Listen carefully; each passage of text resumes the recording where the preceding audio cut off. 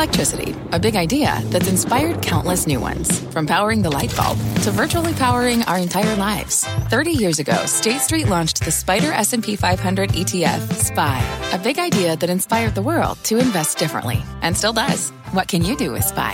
Before investing, consider the fund's investment objectives, risks, charges, and expenses. Visit ssga.com for a prospectus containing this and other information. Read it carefully before investing. SPY is subject to risks similar to those of stocks. All ETFs are subject to risk, including possible loss of principal. Alps Distributors, Inc. Distributor.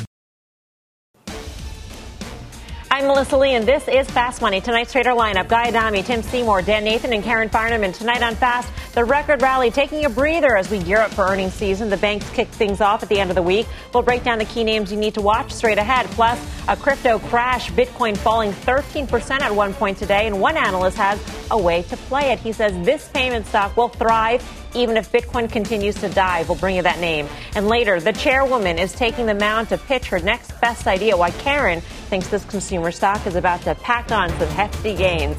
We start off with new fallout this hour to the growing social media crackdown on President Trump and his supporters. More big names joining the list of tech companies blocking or limiting Trump's accounts after last week's Capitol Hill riots. And now Facebook and Airbnb just announcing new measures ahead of the inauguration.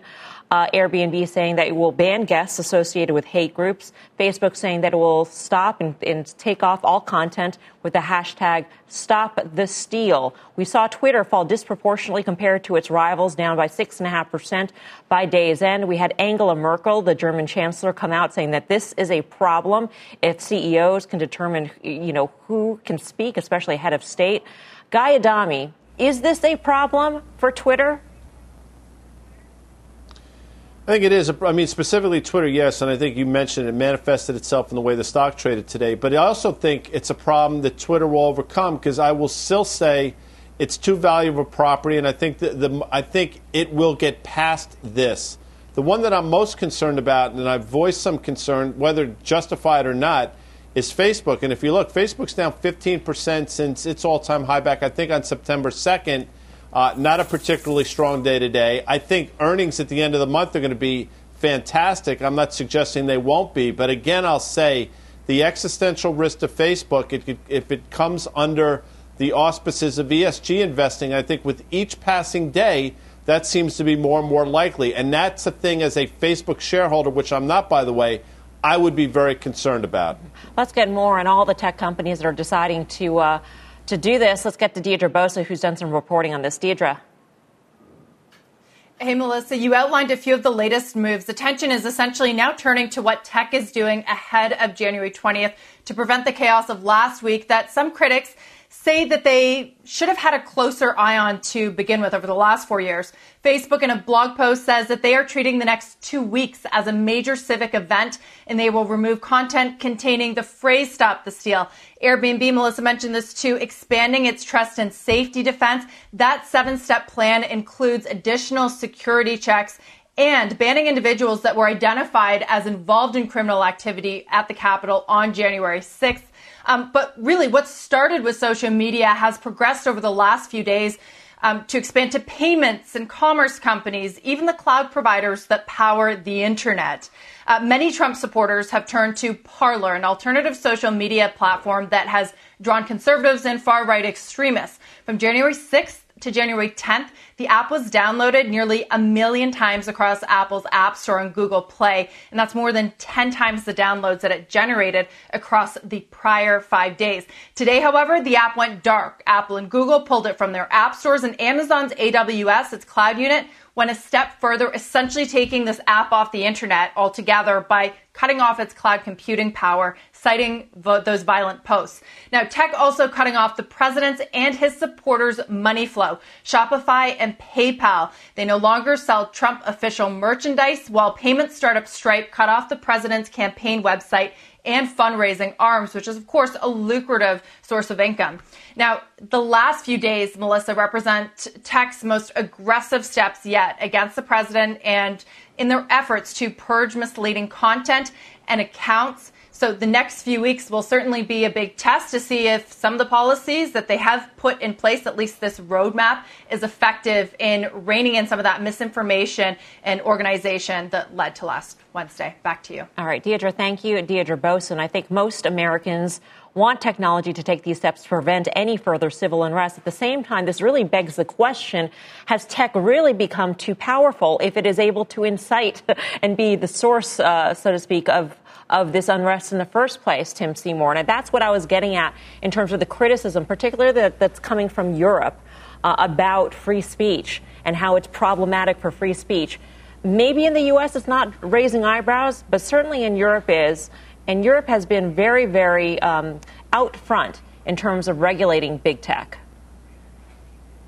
Yeah, be careful what you wish for now. I mean, on some level, this censorship is something maybe a lot of people agree with, but now they're almost underlining, highlighting the power that these companies have to dictate the conversation, and that's something that as antitrust, anti-monopoly, dynamics are also coming down on these companies. It should only highlight the power that these companies have to dictate the course of the conversation, or so it seems, even though we've all said that the conversation needs to be regulated in some way. So this is the evolution of social media. There have been plenty of people that have said on some level social media as we knew it will never exist again in the same way in this country. I agree with Guy in terms of I think Twitter is such a powerful platform for news that I think that the format works, and I think it will continue to work. But I'm not going to tell you that this is going to be without pain for Twitter in the short term. I also think that this creates an opportunity for other platforms that may not be seen as volatile, but most importantly, look what advertisers are doing. Brand friendly, and at least a brand friendly environment overall is what will probably win from an economic perspective. Yeah. Dan, your thoughts? For so long, we've worried about regulation and the regulatory cloud hanging over tech, and it's never really come to fruition, just sort of hanging out there, waiting for the right. I mean, is this going to be the right time? Is this the time where regulation really becomes an issue for shareholders?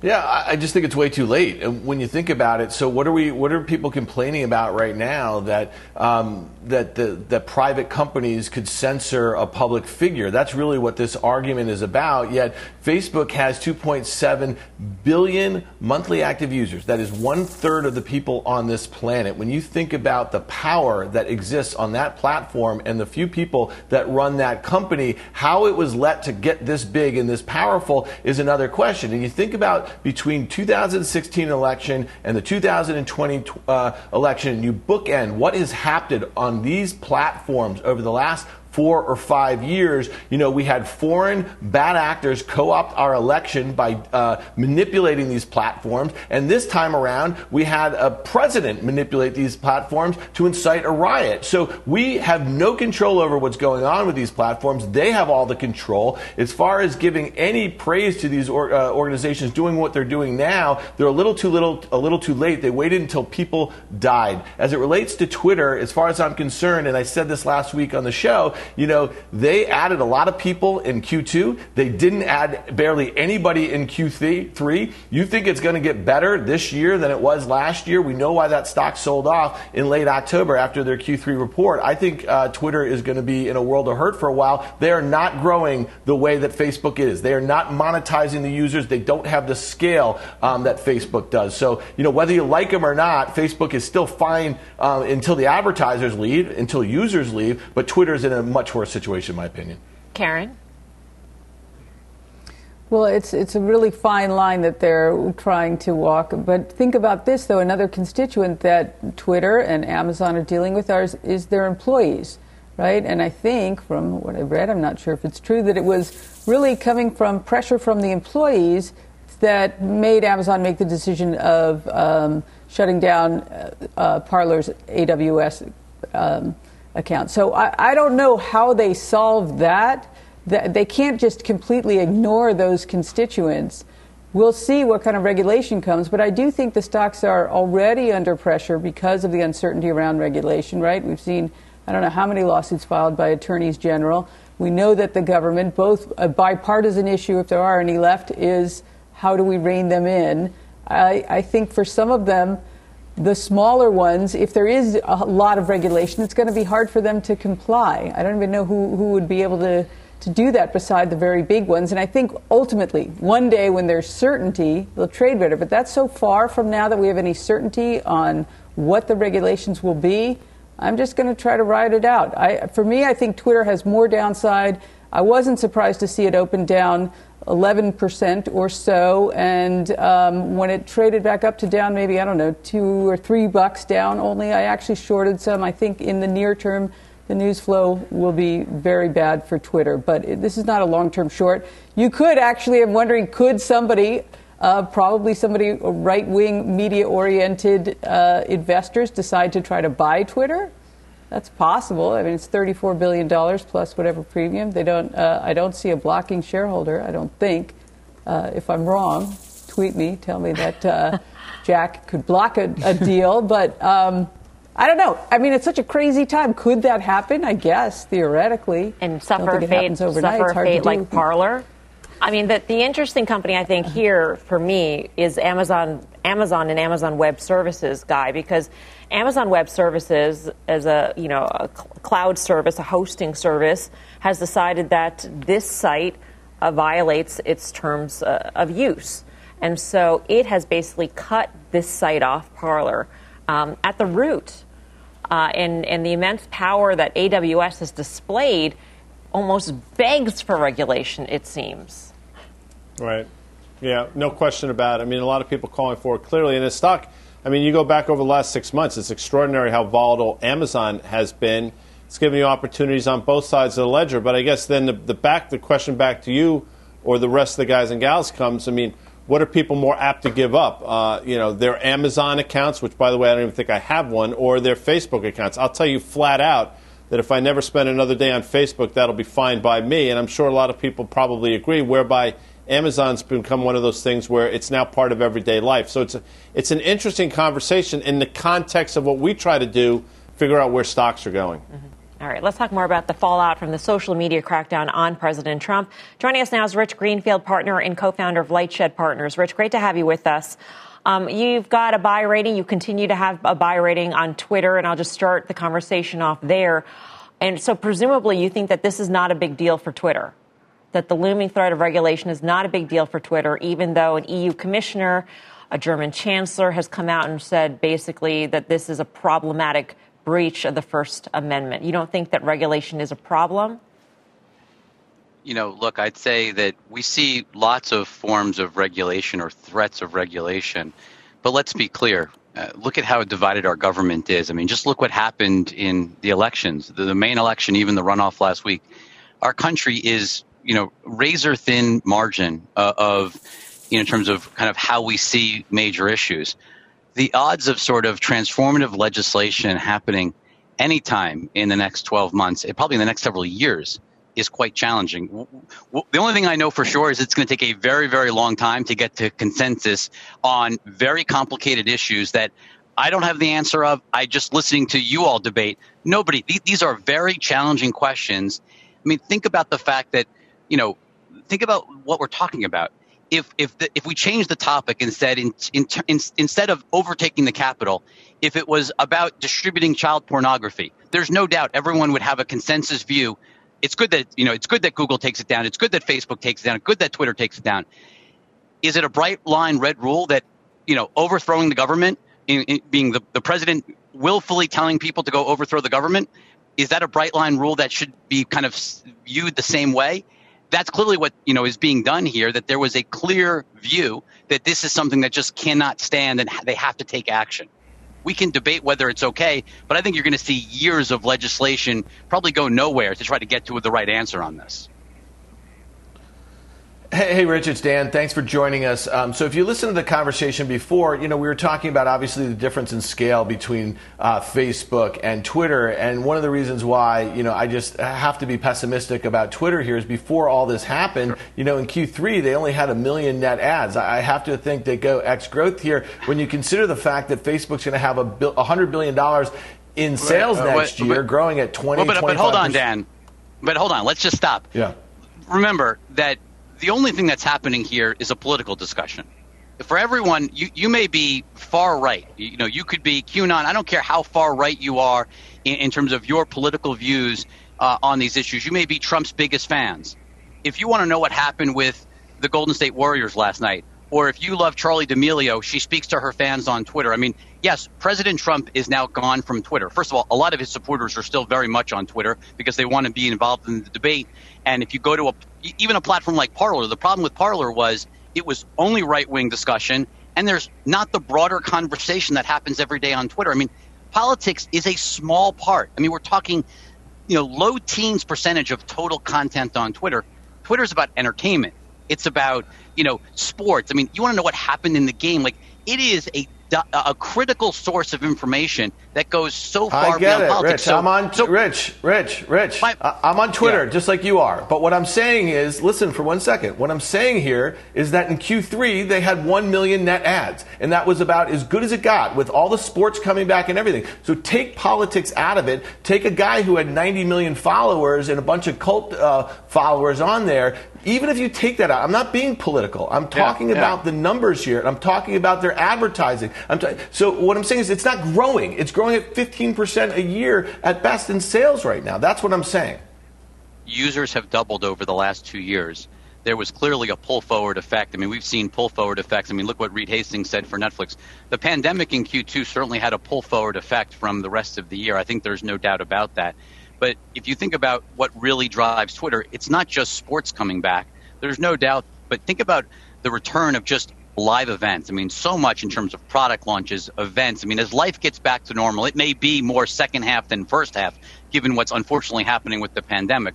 But I think there's probably no better company position for the return of events. That's what Twitter was built for in terms of its ad spend. And look, the reality is, in terms of the future of Twitter, it probably has less to do with any form of specific content than monetizing its users better. It has now built a very substantial, as you point out, they had pretty incredible growth year over year throughout the first, the first 9 months of 2020. What they need to do is monetize better. I mean, the flywheel that drives Facebook, it's not the big brands. I mean, what everyone gets wrong about Facebook is it's not the big companies. It's not the Coke. It's not the P&Gs. It's all of those small businesses all around the world that drive. I mean, Facebook has 10 million advertisers because of direct response advertising. Twitter is building that. They're slow. They're late. There's no doubt about it. That's what's hurt the stock was the delay in their movement into performance advertising is what's hurt the stock coming out of October. But the reality is you're going to see that refreshed and a real new initiative around what they call MAP 2.0 in 2021. That's what investors should be focused on. They're having an analyst day, I believe, in February. I think that's what's going to really create increased momentum around this stock is getting the advertising piece, because you're right. Monetizing users is all people are going to care about. They have enough users. Now it's about monetizing. So we have 15, 20 seconds left, Rich. Bottom line for us, at the end of the day, these social platforms will feel no impact from what has gone on in Washington, D.C.? I would never say no impact. I mean, there's no doubt that people freaked out about sort of the near-term impact. But I think the reality is these are core parts of our daily lives. And I don't think, you may be okay leaving Facebook. Most people are not okay leaving Instagram. Most people are not okay around the world leaving WhatsApp. It's very hard to get away. These platforms are a core part of life, whether we like it or not. And in some ways, these platforms are almost becoming equally important to the future of the world as the governments themselves and the regulators themselves. And that's a very difficult issue that's going to take years for regulators to figure out. Rich, always great to get your thoughts. Thank you. Thanks for having me, Melissa. Rich Greenfield, Lightshed Partners. What does that say about our society if technology is becoming that powerful? Tim Seymour, do you agree that at the end of the day, there is very little impact? There will be very little impact on these social media platforms? Well, I personally, first off, agree that regulators around the world, and we've talked a lot about what's going on in China. I don't think this is an attack on Jack Ma as much as it is regulators having to get a hold of major financial platforms and social media and e-commerce in China as well. And obviously China, where the state is involved in every transaction. But back to these companies, Rich also mentioned the ad spend. I think there are going to be winners and losers in terms of where advertisers feel there is a more brand friendly. And clearly, following Snap and following that chart and also following their ability to maybe stand out of the way of some of this, I think is clear. Guys, Pinterest is another place where I think it's a less controversial place for advertisers. Again, it's not for all advertisers, but I do think there is a case here. Guy also brings up the ESG component of where Facebook's probably got some targets on its back. But as much as I've been critical, cynical about Facebook, I do think that right now, unless you take it apart, and where I think the sum of the parts might be worth more than it is right now, I think it's going to be very difficult to change the story there. All right. Coming up, banking on Walmart, the big news that got this stock moving higher in the after hours. What is it and how traders are playing it? But first, shares of Eli Lilly getting a shot in the arm today. We'll tell you the headline that sent the stock surging when Fast Money returns.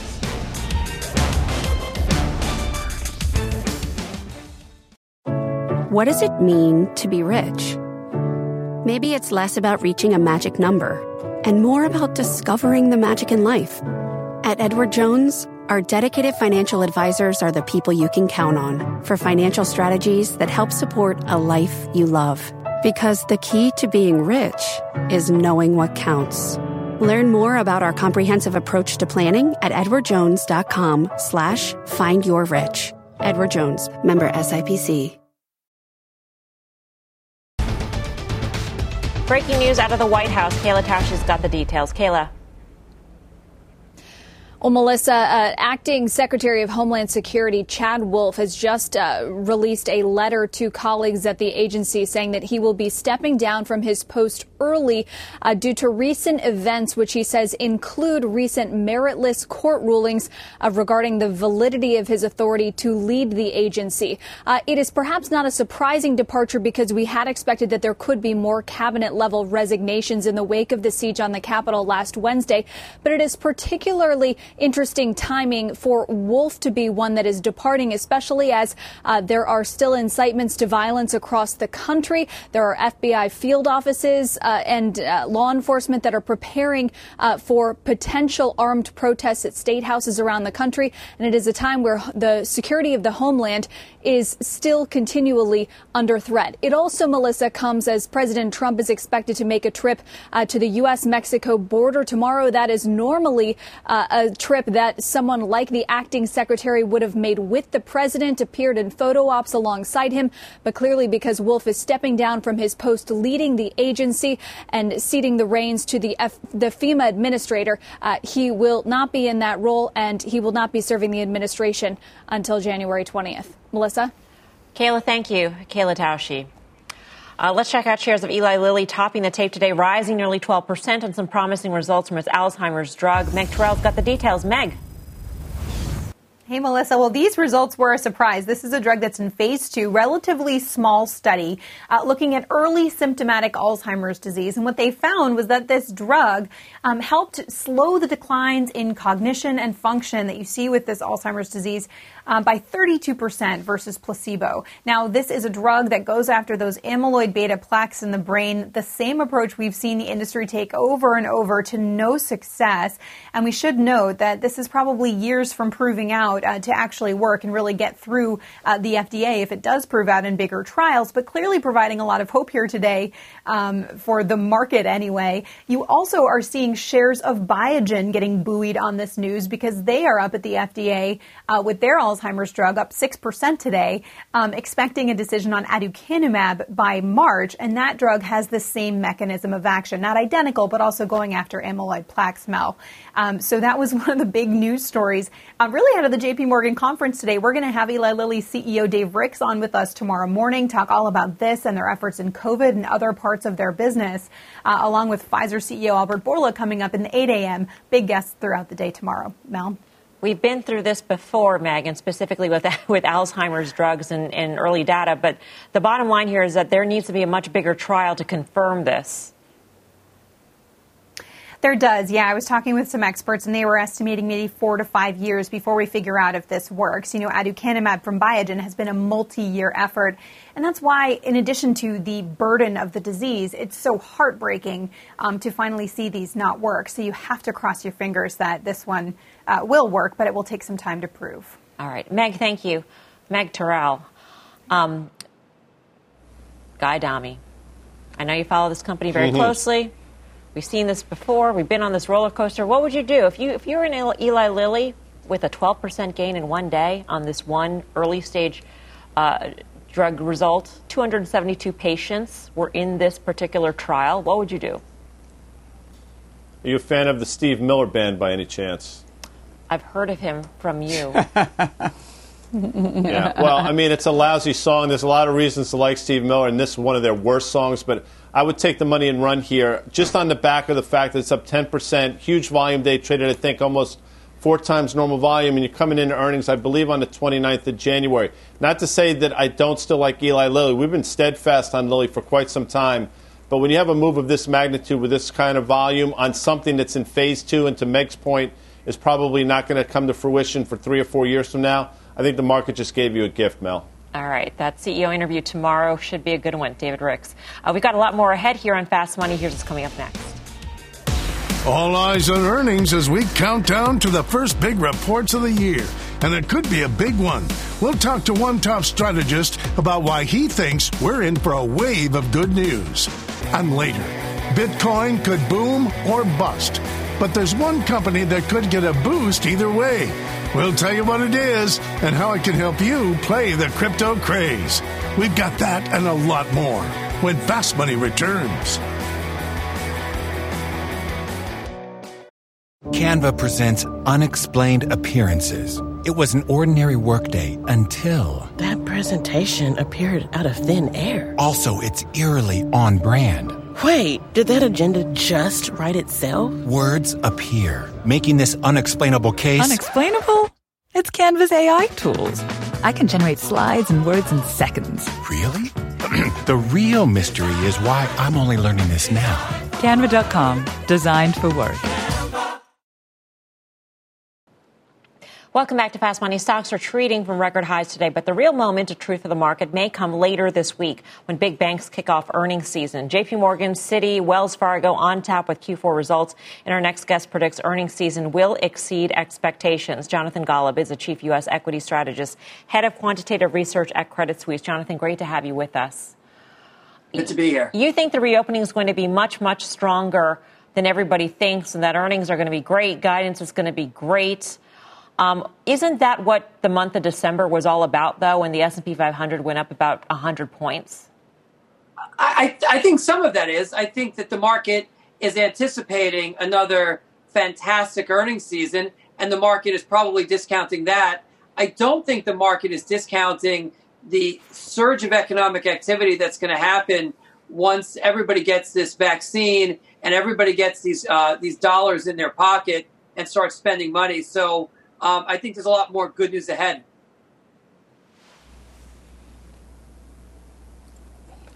So in terms of the markets not estimating that in terms of the vaccine, I mean, are companies going to go out on that limb and say, you know what, we think the vaccine's going to come, we think it's going to be distributed, and we think economic activity is going to be stronger than we think, and so therefore we're going to raise our guidance? Our guidance is going to be strong. I mean, it takes that next step, right, of company confidence to go out there if we're going to expect guidance to be good coming out of this earnings season.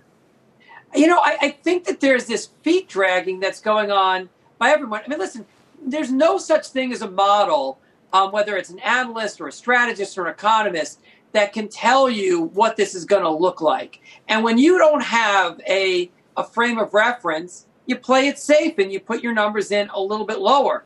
So even if companies tell you that they're looking for a really big second half to 2021, whatever they tell you is going to, on average, be too low. The same thing for stock analysts. And that's why earnings revisions in the last, couple of months have been fantastic. Analysts keep adjusting their estimates higher as they get more news. That's why earnings season is going to be higher, and that's why I think the whole year is going to end up with more positive moves on earnings. Jonathan, it's Karen. Thanks for coming on. Let me just ask you, as the economy heats up again, are you afraid at all about inflation and whether that could ultimately hamstring the Fed? Yeah, Karen, I think that's going to be the big conversation we're going to have. I just don't think we're going to have it until probably the end of this calendar year. But here's what's going to happen. This thing is going to open up, and people are going to have more money in their pockets, and this economy is going to beat economic expectations. And you're going to start to see inflation, not because of wages going up, which is a normal way, but you're going to see shortages. you're going to see demand for products and supply chains opening up that are not going to be able to meet the needs, and inflation's going to spike up on us. The thing, the Fed knows that that's not the kind of sustained long-term inflation that they normally focus on, and they're going to let it run a little bit hot. But I'll promise you that if you have me back here next January, we're all going to be saying that the Fed is behind the curve, that they in fact left policy too stimulative. And the same thing with all this money we're putting in people's hands. So great news for now. And in a year from now, we'll debate whether there was too much of this or not. Jonathan, great to see you. Thank you. Pleasure. Jonathan Golub, he's got a $4,200 S&P target. Favorite sectors, financials, healthcare, also likes the energy, industrials. We started off talking about the banks. So, Karen, I'll go back to you as a bank shareholder. What are you expecting in terms of guidance? What are we expecting from the banks? Because there are high expectations given the 6-month chart here. Right. There are high expectations, but I think that the net interest margin spread, that's what everyone's excited about as the yield curve gets steeper. But I think we're not even going to really fully see those effects, because going into the fourth quarter, the 10-year was at 66 basis points. And now it's at 14, 15. So we're not even going to get to see the full NIM spread expansion. So maybe the headline's a little disappointing, but when you hear the commentary, that's going to be really important, and what they're seeing in the economy, and of course, credit quality. But I'm optimistic. I'm long banks. Our friend Mohamed El Arian had tweeted earlier today 20 basis points of steepening in the curve in the first 5 trading sessions of the year, which is absolutely remarkable, Guy Adami. Will we see that in any way, shape, or form in bank guidance? And the guidance, it's interesting if they'll speak to that. My sense is they will. So obviously that's a positive, as Karen just mentioned. Mm-hmm. But you know what? Think about how quickly it's happened. And again, the move in rates has been staggering. 10-year yields have more than doubled, I think, over the last 6 months, which is, I think, concerning. And if they continue to move at this pace, what is clearly a positive right now is quickly going to turn into a negative. With that said, quickly, if you're looking for a place to figure out where these stocks are going, you know, when J.P. Morgan tells you what their tangible book is, which they will when they release, I think you'd put a 1.8 multiple on that, and that's where the stock is headed. All right, coming up, EV maker NIO revving up to all-time highs today. We spotted a trade that suggests gains are only accelerating from here. We'll bring it to you. But first, the chairwoman is winding up her fast pitch. Why Karen thinks this stock could see sizable gains thanks to your New Year's resolution. That name when Fast Money returns.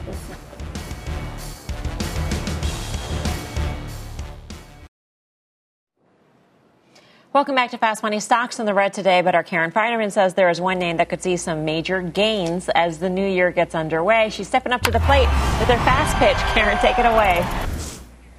Yes, so my fast pitch is WW International, and you might not know it by that name, but you do know it by its old name, which is Weight Watchers. So there's a lot of reasons I like it, but first let's go to valuation, which is where I always start.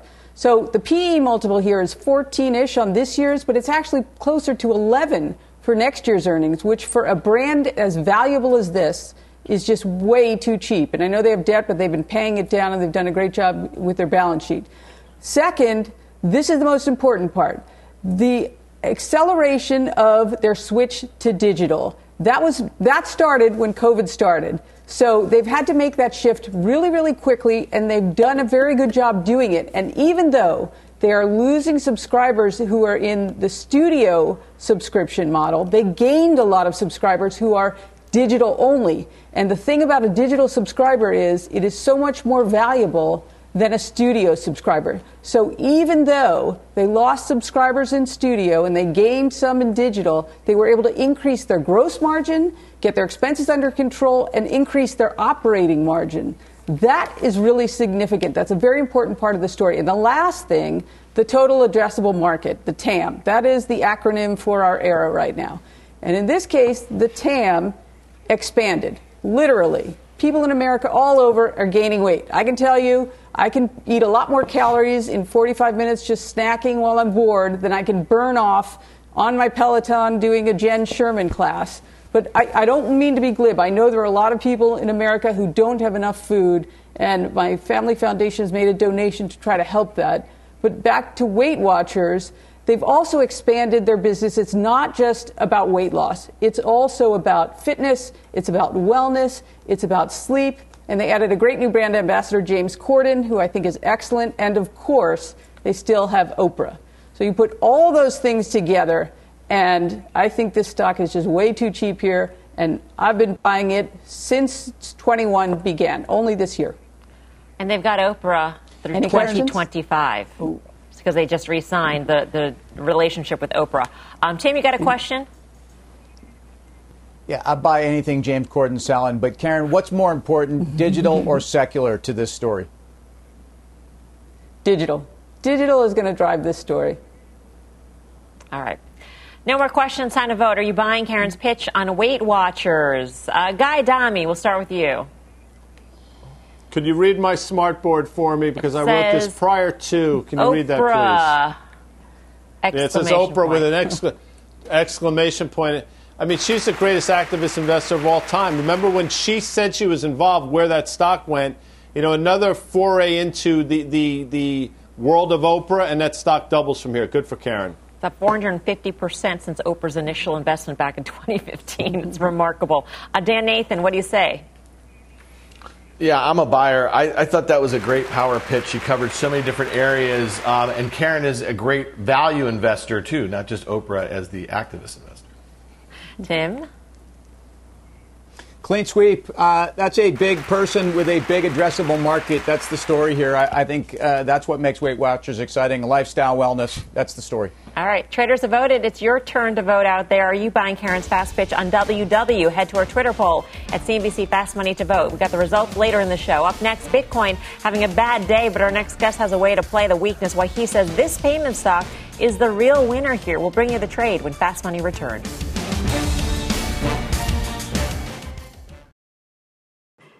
Welcome back to Fast Money. Walmart shares jumping in the after hours as the retailer announces a new fintech startup. Kate Rooney's got the details. Hey, Kate. Hey, Melissa. Walmart is launching a new standalone fintech company. The retail giant is partnering with venture capital firm Ribbit to develop what they call modern and affordable financial solutions. This is going to be a separate company that's majority owned by Walmart with financial products for employees and for customers. Walmart's CFO and U.S. CEO will sit on that company's board. And Walmart says that they'll bring on more independent industry experts. They may also acquire or partner with some other fintechs. No word yet on exactly when that will launch and what it's going to look like, whether it's more banking products or payments. Walmart's partner here, we should say, Ribbit Capital, is one of the best-known VCs in financial technology. Its current portfolio includes Robinhood and Credit Karma, as well as Affirm, which is expected to go public this week. Melissa, back to you. All right. Thank you very much, Kate Rooney. Dan Nathan, we looked at Walmart in very different ways since there was that report that it was interested in buying, in part, TikTok. And now look at it. It's in fintech. Yeah, well, fintech makes a lot more sense than TikTok as far as I'm concerned. When you think about their customer base, you think about how they may not be adequately served by existing financial institutions. With Walmart's reach, it gives them a great opportunity partnering with a fintech investment firm like Ribbit. I mean, it seems like a home run, just optionality to me. All right, let's move on. Bitcoin plunging 7% today despite its epic rally over the past 2 months.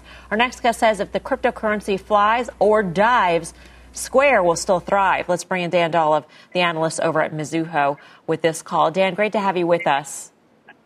Thank you, Melissa. Always a pleasure being here. How does that work? Because you're estimating that if Bitcoin reaches $100,000 a coin by year-end, gross profits could be up 9 times. This is a gross profits for the Cash App. But if it's $10,000 by year-end, it could still double. How does that math work?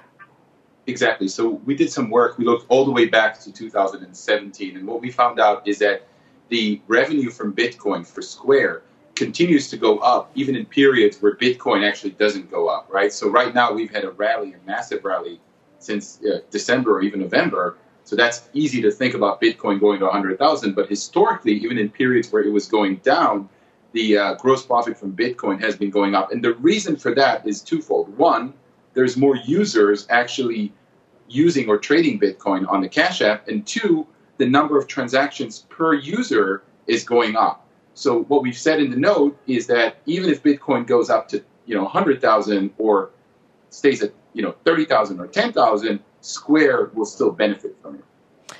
do the dynamics change if the people who are on the Cash App trading, quote unquote, trading Bitcoin actually don't trade as much and they simply hold as Bitcoin goes higher or lower for that matter? Yeah, obviously. So it has to do with the engagement that's going up because of the Bitcoin volatility. So if Bitcoin stays very volatile, I actually think it boosts engagement. So if Bitcoin just stays at a certain price and does not move, that wouldn't be as good for the engagement on the app, not just Square, but pretty much everyone else that's offering, Bitcoin trading. Right. You've done work also on PayPal and its relationship to Bitcoin. Do you see the same sorts of trends, or is PayPal more vulnerable to the volatility in Bitcoin?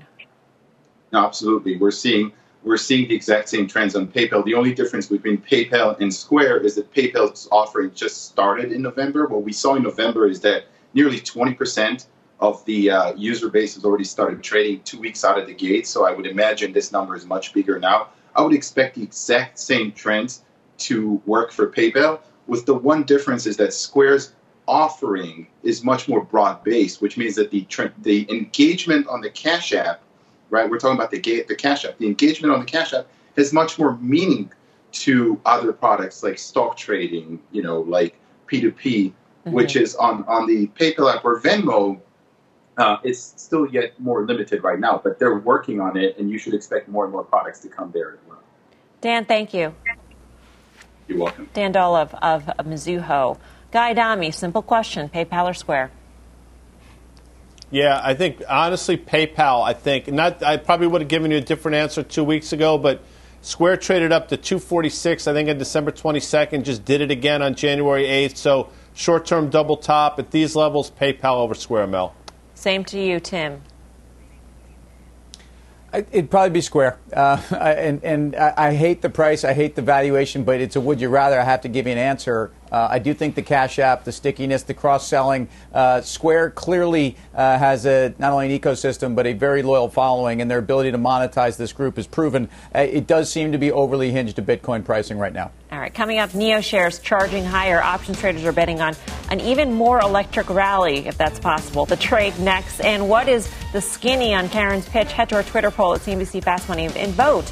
Let us know your take on WW. The results when Fast Money comes back.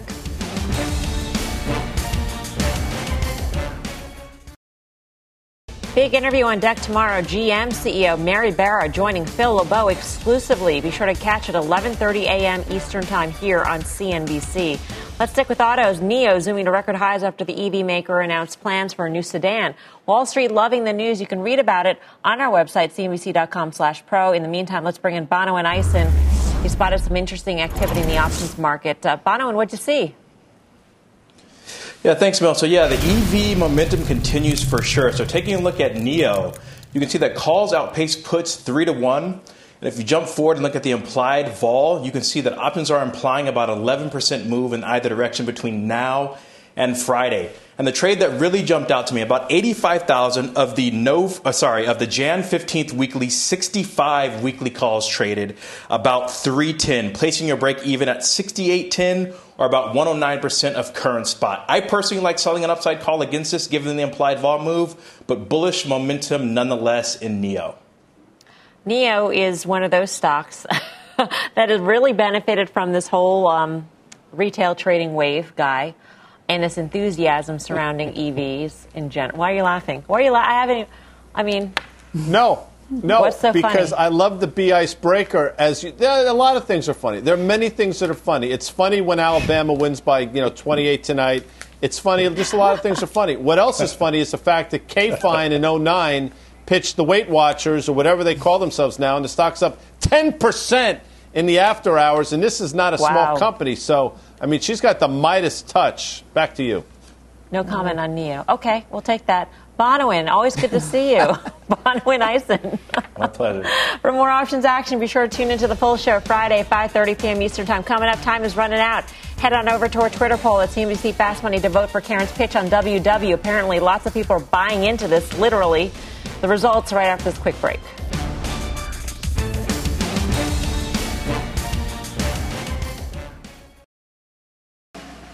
Are you all buying Karen's pitch on WW International? Apparently, yes, by a slim margin, 50.1%. And the after hours It's up 11%. Wow.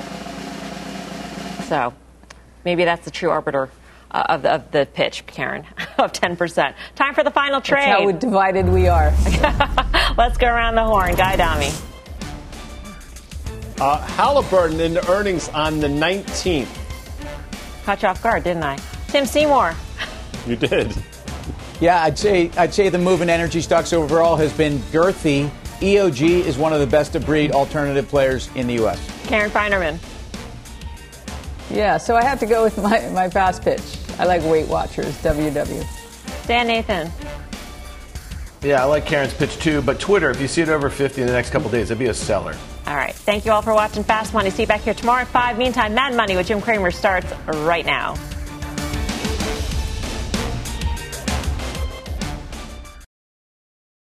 You seek the key, but first, you must learn the ways of precision, craft, and performance with Acura's all-electric ZDX. With a premium Bang & Olufsen sound system up to a 313-mile range and a Type S variant with an estimated 500 horsepower, the ZDX is their most powerful SUV yet.